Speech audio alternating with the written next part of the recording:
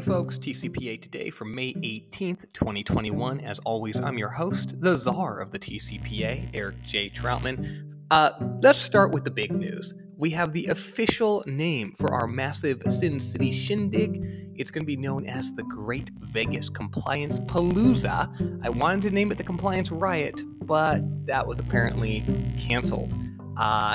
In other news, we've got a really kind of bad decision out of Florida where a court dismissed and remanded a case to state court even though the plaintiff admitted he wasn't harmed by the conduct. An Article 3 dismissal, but the state court has broader jurisdiction, so the case stayed alive.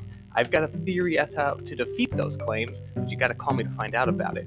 Also, nice vicarious liability ruling just came out last week holding that a lack of allegations of actual authority defeats a claim against a seller for calls made by a telemarketer.